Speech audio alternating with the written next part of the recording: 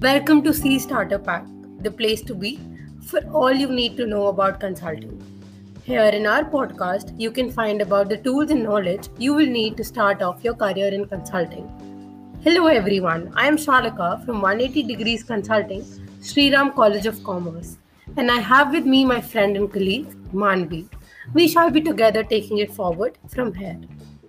Today we have with us Mr. Rohan, who is a passionate footballer with a professional inclination towards research and insight generation. Graduated in history from St. Stephen's College with an active involvement in co-curricular, he is currently working as a senior consultant at Grant Thornton, one of the leading professional services firms in India. We welcome you, sir. Our third episode will focus on the various challenges faced by the consultants in real time and how they deal with the same. So let's dive in. So let's begin with the questions. The first question we have is, what's the one thing you wish you had known when you began your career? I think one of the things that I would have loved to know, but obviously you gradually know that as you move on, is the fact that when you join a firm, especially in a consulting space, one of the best things that you can do and you should do is building networks. When you join a firm, the first few months usually goes into just building your skills. You try to take up as many projects as you can. You try to make a good name for yourself for your immediate manager. You try to make friends, immediate circle, just so that you can work well as a team. But I think one of the most important things that I learned moving forward is that, when you're just new, there's a lot of chance to just interact with cross-service lines. I mean, you being in a consulting firm, consulting firms provide a number of different services. I mean, when you join the firm, the best thing that you could do is just try engaging with people who've just joined from different colleges and different services. Maybe find your forte just by conversation. You'll get to know what they're doing. Because later on, as you progress in your career, it becomes very difficult to make these connections and not just make, but even sustain them, because you're busy with your projects. As you grow in your career, you just get more and more busy, and the space for actually building relationship goes away, and then you do it as a means for a cause. But actually, I would just suggest that you build that right from the start. I think that's a good way to go about your professional career. Well, that's great, and I'm sure it will motivate our listeners as well who are yet to take the first step in their career in consulting. Alright, sir. Moving to the next question. What has been your biggest setback and how did you deal with it? So talking about setbacks, I think the career line as consulting is setbacks are a day-to-day thing. I mean, a setback is anything. A setback happens anytime things don't go to plan. I mean, yes, you confirm a deadline, you confirm a delivery date, and most of the times you will meet that, but along the path, there'll be numerous setbacks that you face. So it's really difficult to pinpoint on one. My real interest lies in social sector consulting. So I began forming relations towards social sector consulting. I started working with that team, working on their projects, and everything that was needed. At the same time, working with my current team. So, that led to a lot of efforts, because, you work 8 hours in one team, but then just because of your passion, you're putting efforts towards joining another team as well. So April 1st, 2020 was my date for transition to this new team. And I mean, as a college student, you know what excitement would be. Any fest coming, you'd be really excited for that coming. Any celebrity coming to your college, everyone's excited. So same, I was really excited to join this new space. But then the lockdown happened, and then obviously social sector being how it is, one of the biggest brunt was faced by it, because all the funding was actually transitioned towards other channels, towards COVID relief. So that transition actually just postponed. It kept getting postponed for another 3 months. I think that was one of the setbacks that I had, because, I'd made a lot of plans regarding my master's, that, I'll work in that space for a certain while and then I'll go into my further studies. But yeah, I think that's one of the personal and professional setbacks that I faced. Thank you so much, sir, for sharing it, and I'm sure it will help a lot of other people who are looking forward to working in the consulting field. And also through these unpredictable times, I guess this is something that's unavoidable and everyone has to prepare for it at some point of time. Correct. So yes, sir. So moving on to the third question, how to make a good first impression with a potential client? This is something that I have thought about a lot. I think it changes over time. Every new client that you come across, every different project that you're on, there's a different way to approach it. Client.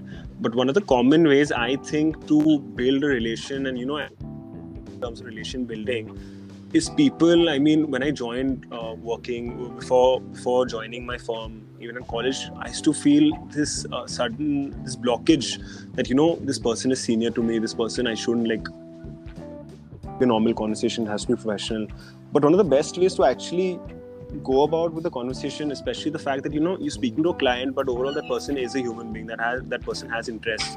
So what I make it a point, if I'm meeting a potential client, I will just check his Instagram, check her Instagram, check their past experiences, check their interests, try to understand what they actually like, and somehow just bring it into conversation. I mean, for example, if I've had a number of conversations with people from across the country, across UK, across Australia, on basic things. I talk a lot about football with them. I talk about things like WWE and MasterChef with them. But it seems really a start of a conversation like that. Obviously it is, but maybe as the only way to make a good impression would try to find those common points, find those interest fields. It doesn't always have to be really fun. It can be something related to college. That person might have been an alumni of SRCC, might have been an alum. And you can talk about, how the college has changed over time. Things like this, just makes them feel more human, I would say. And that's a good way to make an impression. Right. That actually sounded very impressive, and I mean, there's no denying the fact that the first impression is the last. And listening to you, it actually makes more sense now, and it highlights the relevance of what exactly first impression, the kind of role it plays to ace client relations. So yeah, that was insightful. Yeah, because work-wise, there are people talking to him every day. A CEO, a CFO, even a manager. He's constantly talking about work. She's constantly talking about work.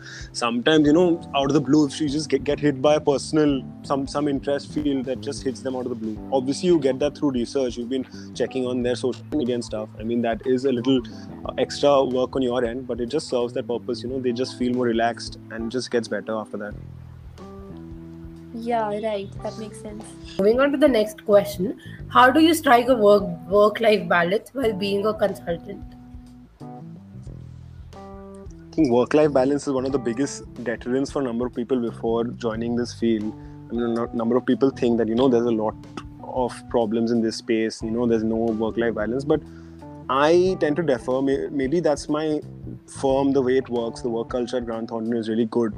I mean, 9 to 5 is a myth, but it's never pulling me out of my space where, I have to sacrifice my personal plans for work. And I think there are two things to that. One, it comes from the company that you're joining.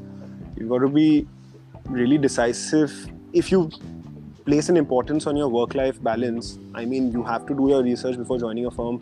Check, what the people say, how's the work culture like. Because a number of organizations, I know for a fact, work-life balance, no matter how much people do from their end, they're not able to achieve that. And that's fine. But from your end, there are a few steps that you can take. I mean, for me, it's, I've set my boundaries pretty straight, and that's very important to do. From early on, if you just keep taking work just to make an impression, and everybody does that, and it's totally normal. Even I've done that, but it just becomes something that your senior leadership, your managers will get accustomed to. If this person never says no, work will just keep piling on. So saying no is very important, but you have to know where is the right time to say no. It's not like that's something to do. You can't just go ahead and say no. Come on, you're getting paid for that. But when somebody's asking you to stretch, to make it clear that I've got some personal commitments, and if you are willing to do it, you've got to make it clear that okay, I'll do it, but this is clearly asking too much of me. That is if you think that is too much of you. Apart from that, a way to strike work-life balance is make sure that you include some personal time for yourself during the day. I mean, I make it a point, and even my team members know that. They know that from these won't be there because he's busy with his own things. I think it comes from your own actions and the way you put yourself across. I know for a fact that there's been a time where people thought, they'll give me anything and I'll do it. And I also was like, I can't say no to them. But then over time I got, everyone needs to know. I think the corporate culture has also changed a lot over the past few years, and people get to know that, this person does have a life. Mental health has become important. So I think that becomes better, but from your side, you've got to make those steps to make your boundary clear. Right, so I'm sure this will inspire, like, even help a lot of us, because even though we are a part of like more than 2 or 3 student-run organizations in our colleges, we are trying to manage our level best, that we are able to distribute our time well between our personal and our student-related commitments. And I do agree with the fact that work atmosphere really makes a difference in what efficiency you and the work you do. Correct. That's why it becomes very important to do that check before you step into this field. I mean, there's so much a big brand can get you. If the work is really stretching you out, if it's leaving you fatigued, I mean, there's no point to it, right? One should always take up the work he or she actually loves doing. Correct. All right, sir. So moving on to the next question. Is life at a top consulting firm as glamorous as it seems? And do you get to enjoy the traveling that it brings? I think glamorous is very relative. Some people, a glamorous thing would be, traveling to the metropolitan cities, going on international trips. For me, my personal motivations has been more towards working on the grassroots levels. I've been working. I worked with with Grant Thornton not-for-profit advisory practice. So where what we do is this business unit services to not-for-profit organizations and corporates and helping them with their CSR work. Basically, just making sure that the CSR investments are put to good cost, running impact analysis and impact studies. So a lot of these trips is what we'll be visiting rural villages. So these trips, glamorous, but for me, I really love them. You get to see how society at a grassroots level operates. So yeah, it is relative, and yeah, you get to learn a lot. These trips, work-wise, there's a different vibe to it. Yeah, you've got to go there for work, but these trips can serve to a lot of your purpose. The conversations you get into with people from different cultures, different places. So, human being. So yeah, I think these trips that people talk so much about, people shouldn't just look at it from a work lens, but yeah, think of personal development thing as well, because you learn a lot on these trips for your personal self as well. Right, so I mean, it was insightful to know that the life as a consultant isn't as glamorous as it sounds, and I feel it's very important to be well aware of this fact before making such an important decision of starting a career. Like, all of us, we are so caught up in that competitive race of achieving the best that we actually, tend to overlook what the work entails and the kind of challenges that we will have to accept after reaching there. Like, glamour is not the only thing that the work will get along with itself. Yeah, that's what I'm saying. But my traveling, the experience that I have, not glamorous. For me, that's what I'm saying. For me, those things are glamorous. So glamorous is relative. For me, even going to a rural area is as glamorous as traveling international. So that's what I was saying. That it's your own mindset. How much weight you put on something, the amount of glamour that you put on something is on you. If you really like what you're doing, everything is glamorous for you. Yeah, right. It is totally up to us as to how we perceive the job and the kind of work that it entails. Yep, correct. All right, so moving to the next and the last question. What was one of the hardest parts for you when you started your consulting career? What stands out for you as a challenge you remember? So as mentioned during the introduction, I graduated in history from St. Stephen's. So history and a corporate work don't really align. If I've known to my best, I've really found a person in my work unit or any other unit as well where somebody's coming from history. Because what history graduates usually do is just get into a arts field. They'll go into they'll become a teacher, or they'll go into UPSC or something related to the art side. But what happened to me was totally different. I reached here, so it took me a fair share of 2 months, I would say, to get used to common financial terms, common economic terms. Obviously, my qualitative side was strong. I had to build my quantitative side as well. And that, I think, was quite challenging. I liked the work. I knew that I had the skills. What I did was I needed to polish them. So this 2 months, it did take me quite some time to just get used to it and, getting those facts, getting those terms under control. And yeah, it needed a lot of personal work. So yeah, I think that was the biggest challenge that I faced personally. I'm pretty sure people from SRCC won't face the same challenge. For you guys, the challenge would be balancing maybe how life in college is versus post life. Because college life is fairly different. I mean, there is a lot of pressure in college as well, but then work-wise, this pressure is every day. College, I'm pretty sure the pressure moments are like, you all can measure it out. You all can say, you know, this test is coming, this exam is coming. But at work, the thing is delivered a week. And that's one of the challenges I think people from a background of economics or BCom stepping into consulting will face. You know, managing their personal life and getting used to a life which needs to pressure every other day. But then pressure is how much pressure also depends on you. I'm pretty sure a number of thrive in that pressure and, you know, work well under that. So yeah, I think challenges also was different for me in comparison to a number of other people. So now comes the exciting bit of the episode. If you don't mind, we have devised a fun rapid fire round in which you will have to answer the questions quickly and honestly. So shall we begin? Sure. Yeah. I'm looking forward to it. Right. So the very first question that we have for you is this or that, work from home or office working? Work from office. So, you know, I'm someone who likes that. You know, I can work better when I've got people around me. You know, it keeps me balanced. Working from home, it does give its advantages. I can wake up when I want and start working. But then I still prefer working from office. It's always been better to have people around me. All right. Moving on to the next question. If you had to summarize what you do in one word, what word would you give? In one word, what I do? Yeah, your work. Research. All right. That's Digging. I mean, one word and what I... If it's two works, is insight generation. Basically, what I'm doing is concising it and providing it to clients, telling him what he needs to do. So, I mean, yeah, in one word, it's very difficult to answer that. And I would say impact as well. You know, when I'm working with the not-for-profit advisory unit, there's a lot of impact work going on, impactful work going on. So yeah, it's difficult, one word. Sorry. What's the worst place you visited on a business trip? This is hard to answer.